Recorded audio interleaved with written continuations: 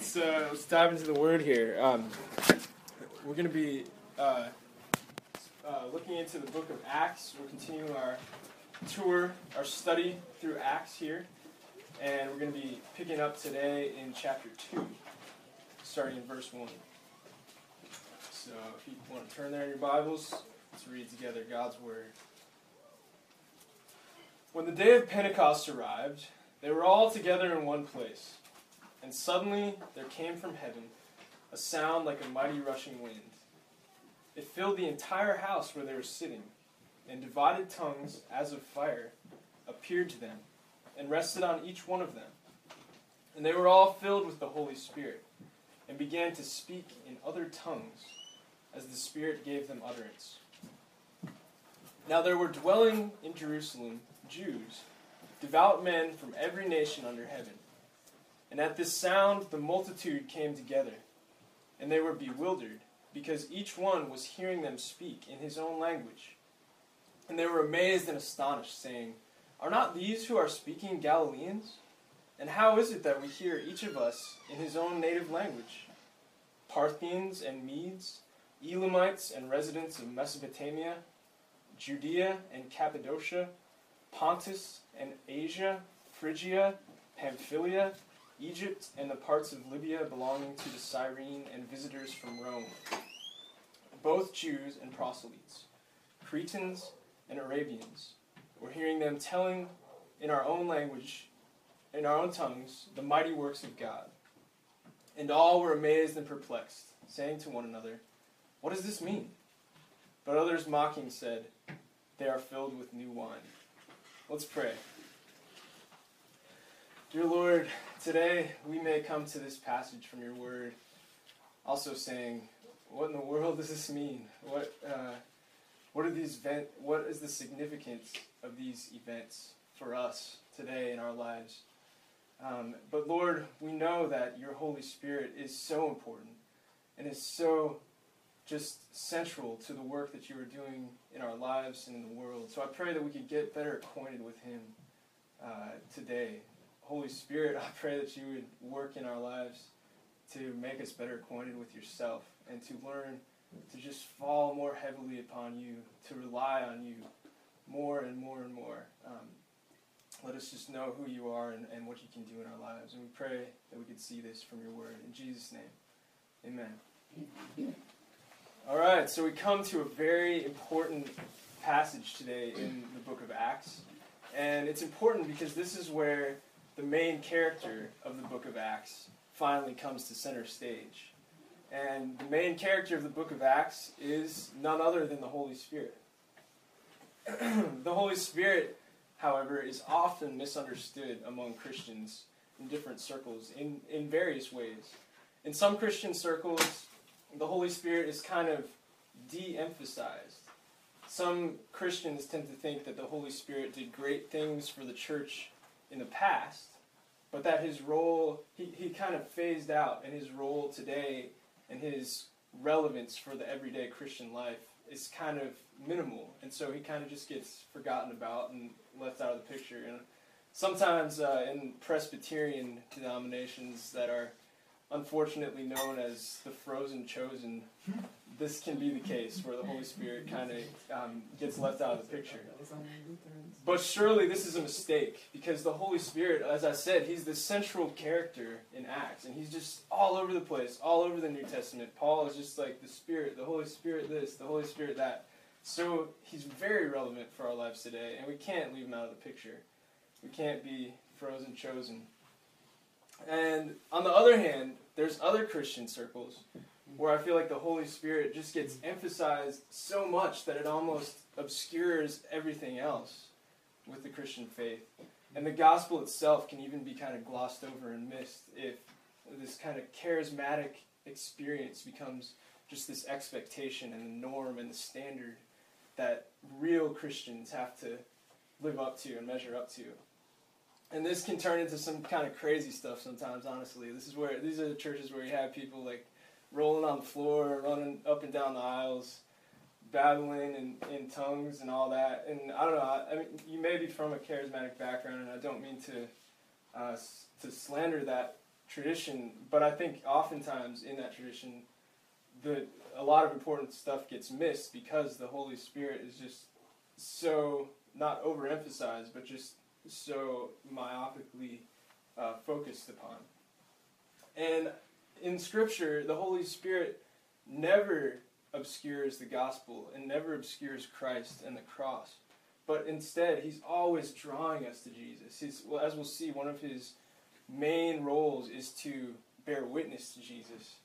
And so we can't go to either one of these extremes. But how can we properly understand the Holy Spirit? Who is the Holy Spirit?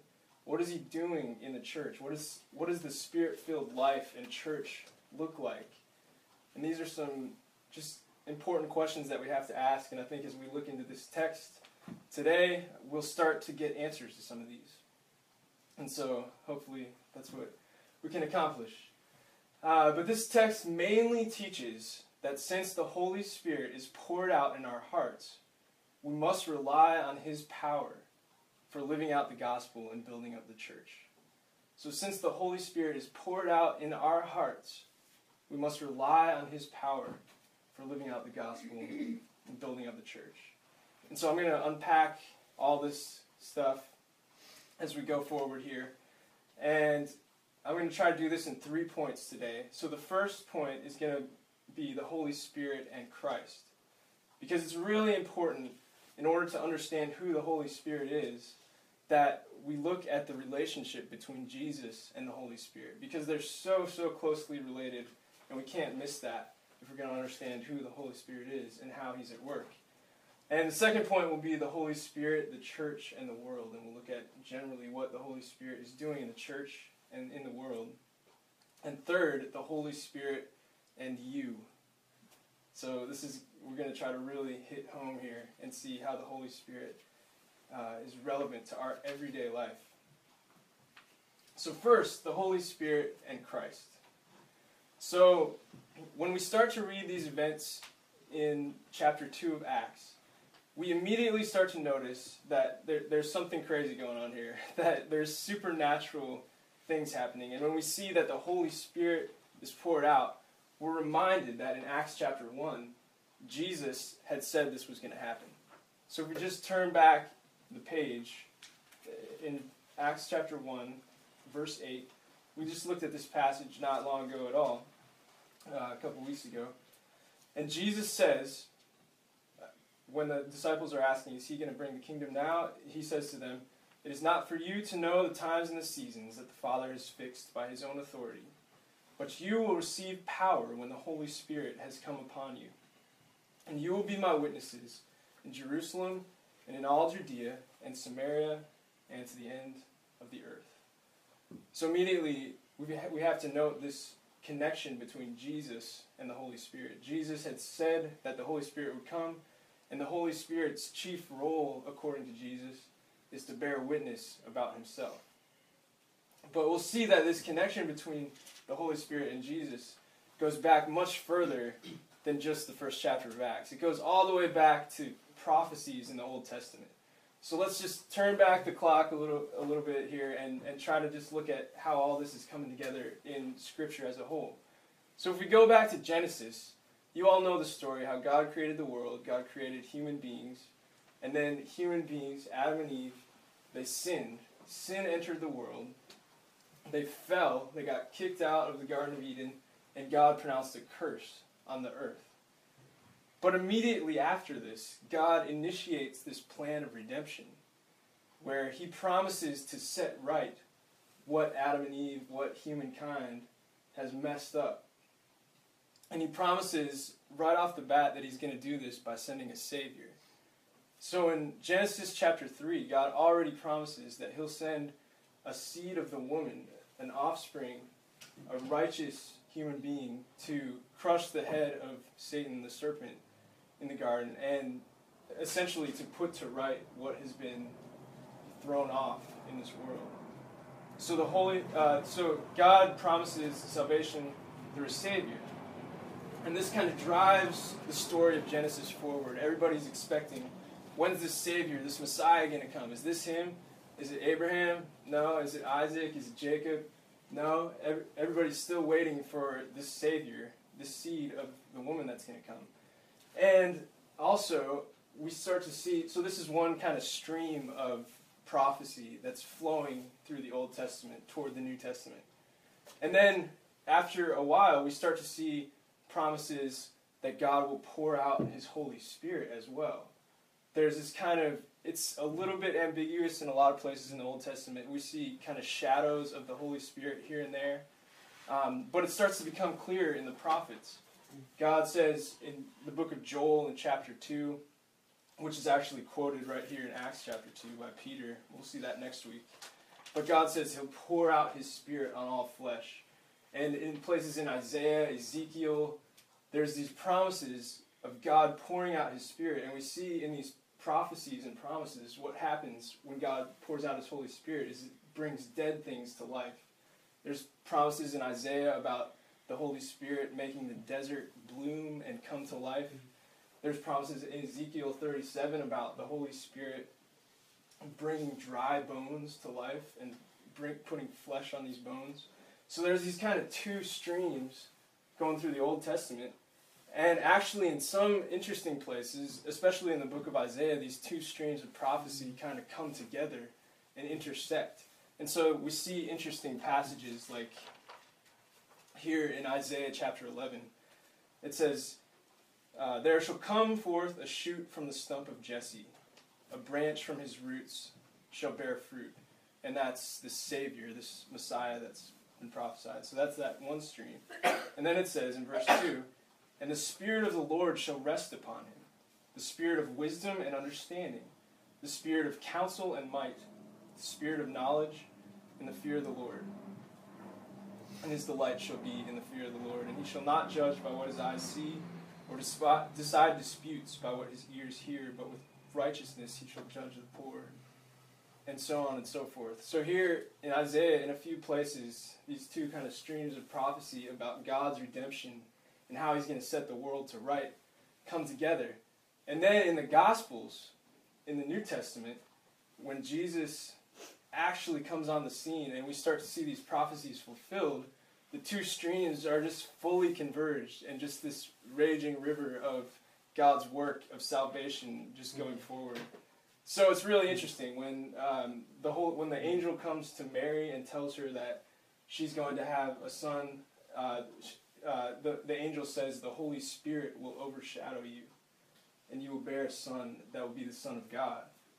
And then when we come to John the Baptist, he's preparing the way for Jesus, and he says Jesus will baptize with the Holy Spirit.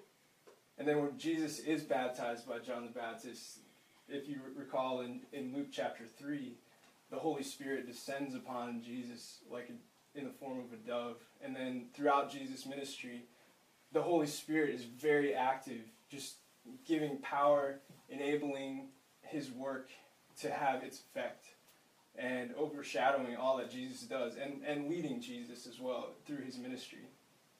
So Jesus and the Holy Spirit are very closely connected. That's what I'm driving at here. And Jesus in the book of John, He actually promises to His disciples that He will send His Holy Spirit to bring remembrance to them of what He has said, and to testify powerfully that He is the Son of God. And so when this happens in Acts, it's a pretty big deal, because it's been prophesied, as we've seen, from the very early stages in history, in redemptive history in the Bible. And it's what Jesus has talked about in the Gospels. And it's Jesus Himself that sent this Holy Spirit. So it's not kind of like in the first chapter of Acts, Jesus goes to heaven, and then He's just out of the picture, and now the Holy Spirit takes over. It's Jesus sends the Holy Spirit. The Spirit is actually called the Spirit of Christ by Paul in certain of his writings. So this is really the next phase in this story of God's redeeming the world through Jesus Christ by the Holy Spirit. So that just gives us a little better grasp of who the Holy Spirit is and what's going on here. But why, we may still wonder, is the coming of the Holy Spirit here at Pentecost such a big deal for us? What is God actually accomplishing by pouring out his Spirit here at Pentecost? And I think if we look at the details of this passage, we'll start to get a better grasp of that. So let's just dive in here. Chapter 2, verse 1, Luke says, "When the day of Pentecost arrived, they were all together in one place." So we might wonder, first of all, what is this day of Pentecost? Well, Pentecost is another name for the Jewish Israelite Feast of Weeks, which is a feast that's prescribed in the Old Testament law. In Deuteronomy and Exodus, you see this. And the Feast of Weeks was 50 days after the Passover. And it was an opportunity for the Jews to celebrate the first fruits of their wheat harvest. And thank God for that. But also it had an important significance as far as commemorating an event in their history. You see, when the Israelites went out of Egypt, they celebrated Passover, the night that Pharaoh finally let them go and kicked them out of Egypt. And then about 50 days after that, they came to Sinai. And that is where God showed up and gave the law on Mount Sinai. And the Feast of Weeks is 50 days after Passover. So here we see that the Feast of Weeks, Pentecost, is a commemoration of what happens at Mount Sinai, God's giving of the law. And so we see this, there's already a connection to Mount Sinai, just in virtue of it being at the time of the Feast of Weeks at Pentecost, when the Holy Spirit comes. But what's more, there are very notable similarities between what we see happening here and what happened at Mount Sinai. So if we look at verse 2, it says, "Suddenly there came from heaven a sound like a mighty rushing wind, and it filled the entire house where they were sitting. And divided tongues of fire appeared to them and rested on each one of them." And so this reminds us of Mount Sinai in certain ways. Moses records in the book of Exodus and in Deuteronomy that when God shows up for the Israelites at Sinai, they hear this thunderous voice speaking from the mountain, and that it's this great sound. And here at Pentecost, we have a sound like a mighty rushing wind.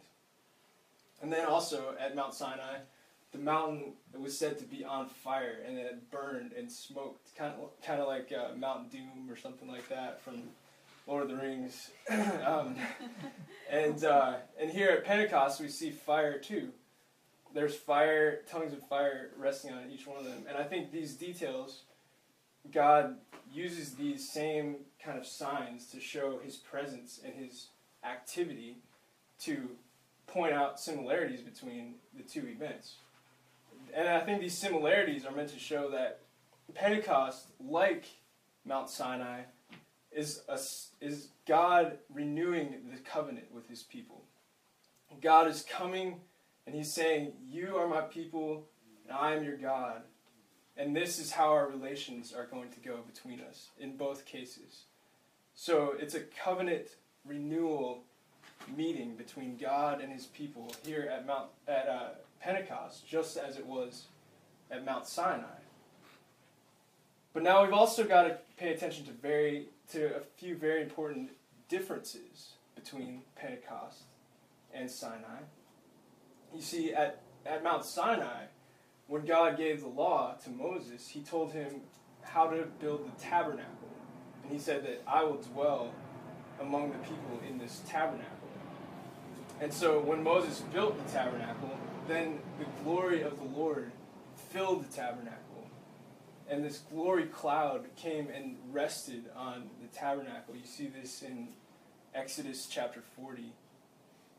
And at Pentecost, however, and when God filled the tabernacle, Moses includes the detail that the people couldn't come close. Not even Moses could approach, because this glory was just so intense and so blindingly bright, and God was just this consuming fire that in his holiness the people couldn't even approach him. But here at Pentecost, we see that the people of God are filled with the Holy Spirit. And that's just a huge difference, that the people of God, the apostles, are filled with the Holy Spirit. And so, and another important distinction is that in the Old Testament, God gave the tabernacle as the center point of worship. So everybody that was going to approach God had to come through this tabernacle and had to offer sacrifices, had to go through the priests if they were going to approach God at all. But here at Pentecost, we see the Spirit gives the apostles this ability to speak in different languages of all these people who have come together from this whole tongue twister list of places that I had to read a minute ago. And this just represents that God's Spirit now, instead of being centralized in this tabernacle where everybody has to make pilgrimages there to go to God, now it's going out to the people that are going back to all these places. And it's filling them too. It's not only the apostles that are filled with the Holy Spirit at Pentecost. The people who are there who believe through their message also get the Holy Spirit, we see. So that's an important difference. But why is that such an important difference? Why is it so key that the Spirit now dwells in the hearts of believers, of Christians, and of the church, instead of in a tabernacle? Well, is it just convenience that we don't have to book a flight to Jerusalem and kill a bunch of animals if we're going to worship God? Well, it is pretty convenient, I guess. But that's not the only reason. The reason is that our hearts need to be changed. If the Holy Spirit is not dwelling in our hearts, as he was not dwelling in the hearts of the Israelites, we will not be able to experience this change to our sinful hearts that needs to take place in order for us to live in relationship with God. So you see, in the Old Testament, the Israelites had to stay at arm's length from the glory of the Lord. And this is a big reason why they kept going astray, I think. Because God was not dwelling in their hearts, working that change inside of them, that internal change. And the Spirit needs to dwell in our hearts in order to bring us from death and sin to life. And so I said that in the Old Testament, oftentimes the Spirit was prophesied, and it was told that he would bring dead things to life. And here's just an example of one of those prophecies from the book of Isaiah. Isaiah is speaking metaphorically about Israel here. And he says, "The fortress will be abandoned, the populous city deserted, citadel and watchtower will become a wasteland forever, the delight of donkeys and a pasture for flocks, until the Spirit is poured out on us from on high, and the desert becomes a fertile field, and the fertile field seems like a forest. The Lord's justice will dwell in the desert, his righteousness live in the fertile field.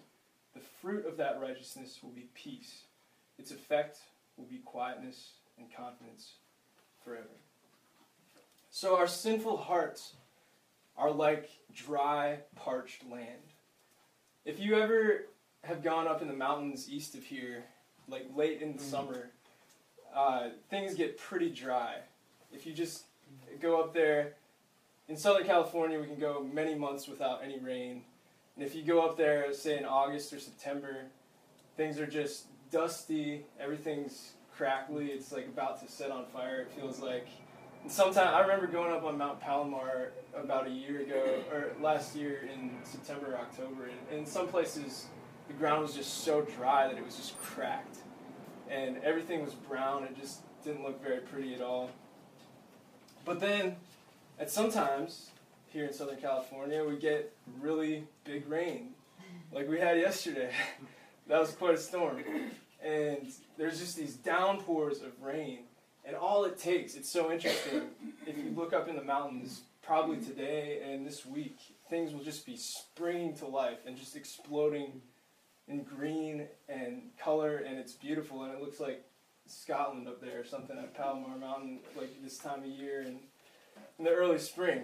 And so this is just an illustration that our sinful hearts are like this dry, cracked ground that are trying to grow things, trying to push up whatever we can, trying to bear fruit, but it's just not working, and all we're pushing up are thorns and maybe a cactus here or there. And here in Acts 2, actually, as we'll see next week, Peter announces from the book of Joel that the Holy Spirit is poured out into the hearts of God's people. And this word to pour out actually is really interesting. It actually means this torrential downpour. So Peter is saying this Holy Spirit is literally pouring down on God's people and causing just the streams to be full and to water this landscape and just revitalize everything. And so, in moving to point 3, let's just think about what this means for you, the Holy Spirit and you. So, if you're a Christian and you believe in Christ, you already have the Holy Spirit in you. Those go hand in hand. In Romans chapter 8, I think it is, Paul says that this you cannot be a Christian and not have the Spirit, essentially. And if you're not yet a Christian, the moment you believe in Christ, the Holy Spirit goes to work, nourishing and watering your hearts. But I think both as Christians and non-Christians today, we need to recognize more so our need for the Holy Spirit, just how dry and cracked our hearts are without Him, without depending on Him, that is to say, more and more. So, what will happen if we don't depend on the Holy Spirit and don't draw from His springs of water and His torrential downpours? Well, we'll just dry up more and more. Our sins will just stick around. We won't have the resources to struggle against our sins. We probably won't last very long as a church because we'll just meet here for a while and then we'll offend each other or get tired of each other and go our separate ways and just say, well, that was fun while it lasted. But we won't have this resource for enduring, sticking it out together and loving each other, and we won't be able to have anything to draw on when we are just drained. We probably won't last long as a church, and we definitely won't reach this community, and we won't reach the city, and we'll just be overwhelmed by all the hugeness of the need out there, and we'll be just discouraged by people's hardness of hearts and their resistance to change. It'll just shut us down if we're not depending and drawing from this resource of the Holy Spirit. But on the other hand, if we do begin to draw deeply upon the Holy Spirit, He can give us these resources for change of our own hearts, of these relationships in the church, and of our ability to reach the world. So let's think a minute about what the Holy Spirit actually does in our lives. Now, the Holy Scripture in the New Testament speaks about the Holy Spirit doing two important things that I'm just going to talk about for a minute here as we close. First, Scripture talks about the Holy Spirit bearing fruit in our lives.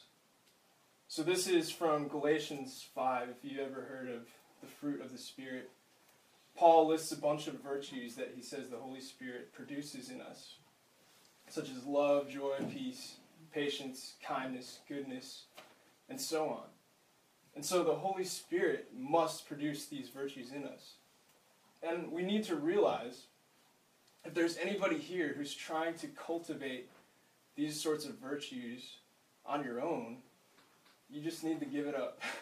It's not going to work. Just quit. Just quit right now. Don't try it. Because you're just going to, if you're drawing from this dry, arid ground, there's just nothing that's going to grow this fruit. We have to depend on the Holy Spirit's downpour in order for these things to grow in us. And how this happens is the Holy Spirit applies Christ's death and resurrection in our lives.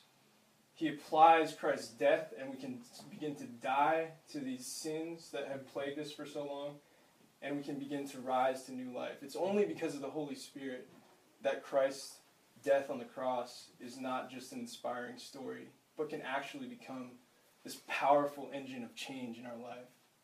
So we have to depend on the Holy Spirit for this. And now, how do we depend on the Holy Spirit? Well, it's simply through the Word, through gathering together here at church, hearing God's Word preached Sunday to Sunday, and through prayer together and on our own.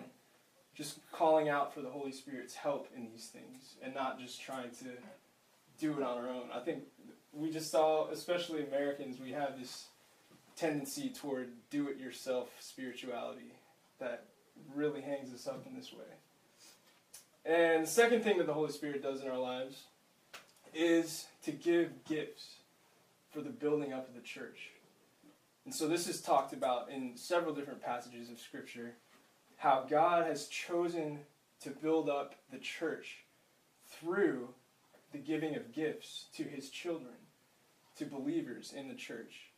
He gives them abilities and gifts for service. Some people He calls to ministry, to pastoring like Mike, to service, to giving, to evangelism. These are called the gifts of the Spirit in Scripture. And these services are necessary if the church is going to be built up, and if the church is going to cohere, and if it's going to last. And so these things are necessary. But again, if any of you today are trying to fulfill these callings on your own, if you're trying to do it yourself, you just need to stop. Because the Holy Spirit is the one that has to give us the gifts that can make these things possible. Otherwise, it's just going to fall flat on our face. So if we're not depending deeply, if we're not drinking deeply of the Holy Spirit's water and resources, we just need to turn again to His Word and to prayer and be filled with His power and His gifting for these callings. And so, as we come to depend on Him more and more, He will do greater and greater things among us, I do believe. It's amazing. You'll just be astounded by what will happen at the point where you just come to say, God, I can't do it. I can't love this person. There's nothing in me that wants to love them, but I know You want me to. Holy Spirit, help me. And somehow, when we're just drained and empty of these resources for this love and for service, this inexhaustible resource of power that we have in the Holy Spirit can just make this possible in supernatural ways. And so as a church, as individuals, let us just learn that since the Holy Spirit of Christ is poured out in our hearts, we must depend on Him more and more for living out the gospel and for building up the church. Let's pray.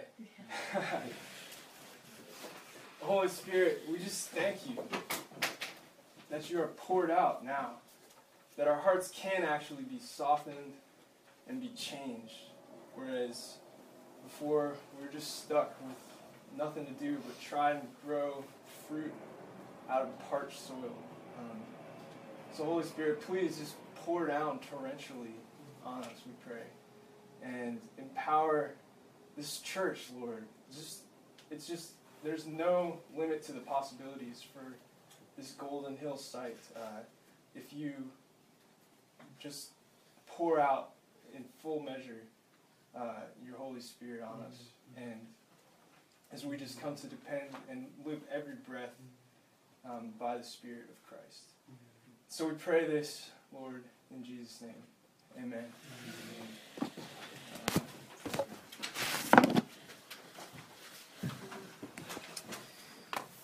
Thanks, David. We have one more song to sing, and it draws from various places in the Old Testament of pointing to who Christ was and the expectation of both Jesus and His Holy Spirit. So this is a new song, but we'll go through it a couple verses and the chorus a couple times too, or a new song for us anyway. So let me invite everybody to stand and let's sing Days of Elijah.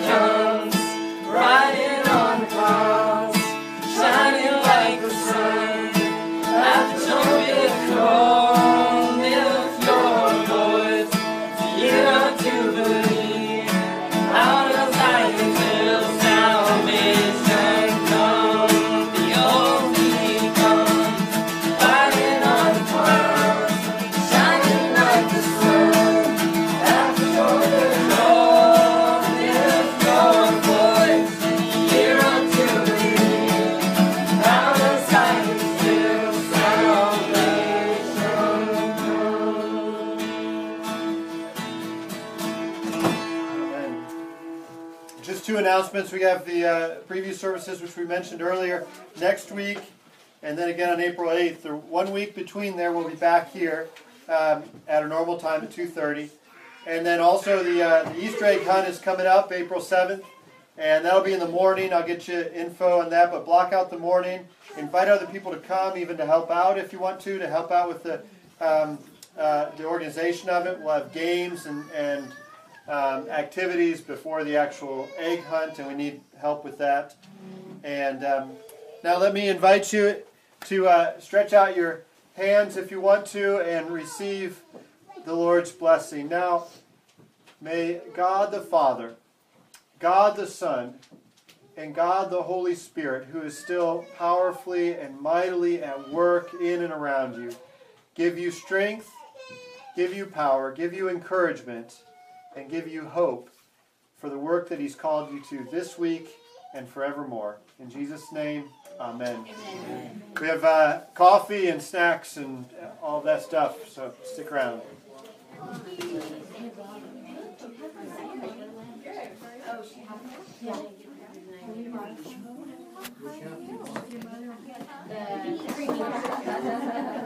Thank you, John.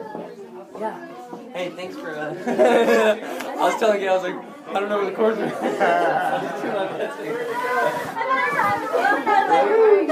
I was like, oh man, I know that song, but there's one chord I'm not going to be able to get. I'm glad you found it. It's only because David will stand up here sometime, and I'll not always have the pages. Really? And he'll be kind of like going extra course, and I'm just looking at the words, and he's like, hoping I'll come and turn the page for him. Yeah. And it's handy that your shoes say your name, because it helps me remember. So will this work if you play sometime? I think it's like right now we don't have a keyboard, and so it's like we haven't played that much together, and so the coordination. Like he was like, "Can we pull it off?" And I'm looking at the chords, and he's like, "Wait, I have a keyboard." And we're like, so, but we're actually looking at getting a keyboard because I really miss that's one thing I didn't think about, like moving out of Mom and Dad's house. Like I thought about a lot of things, but I didn't think about like leaving the piano. I know it's it's a big gift. I found this on Craigslist for $100. I've been looking on Craigslist a lot, and every time I call, it's like somebody beats me to it. It's like, they're like, oh, we just sold it, and I'm like, great. And it really, it has a decent key weight and sound to it. I really care about key weight. Like, some of them are so light. Like, after playing on the piano so long, I can't do it. I've been looking at Craigslist, but I found, this one looks a little nicer. This is how many keys? Is that right? I don't know. I don't know. Supposedly, Costco sells the same one. Like if you go online, you see prices around $200, $250. But Costco for a while was selling it for $135. So I don't know if they still are, but I just saw. Costco sometimes has some like really good deals just because if you walk in the right day, man. They weren't giving away free samples though, were they? You can play. Yeah, great.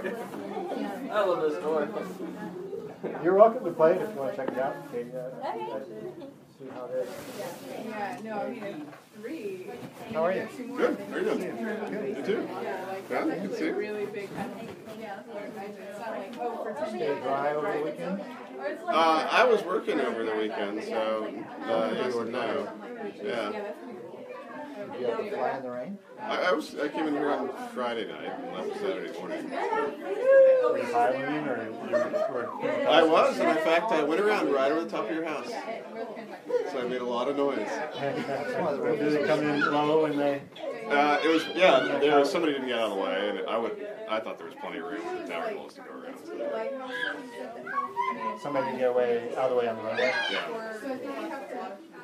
So you went around twice, huh? Almost, no, just once. I mean, you went over twice. Yeah, we were ready to land, and it was spread about 800 feet or so, 800,000 feet. Yeah. 800,000 feet. That's a long way. Not when you're coming from 36. You're saying 800,000? Yeah, Oh, 800,000. Yeah. Yeah, there's that guy that's trying to jump, trying to set the world record for the highest jump. He's trying to go to 23 miles and jump out of a helium balloon. Is that like to parachute out of it? Yeah, well, jump out of it and then parachute at the last Eventually. whatever. Yeah. He just jumped 13 miles. So he's got a pressurized 71,000 feet. He's got a next generation spacesuit on. He's going to work his way up to 23 miles this summer. How high did that, the thing that Branson did, the X Prize airplane? I guess the Canberra was made of. That went more like 30 or 60 miles. It was actually went into what's considered One of the space. low orbit. That was the Yeah. I don't know whether they're going to. They've got another one going. I mean,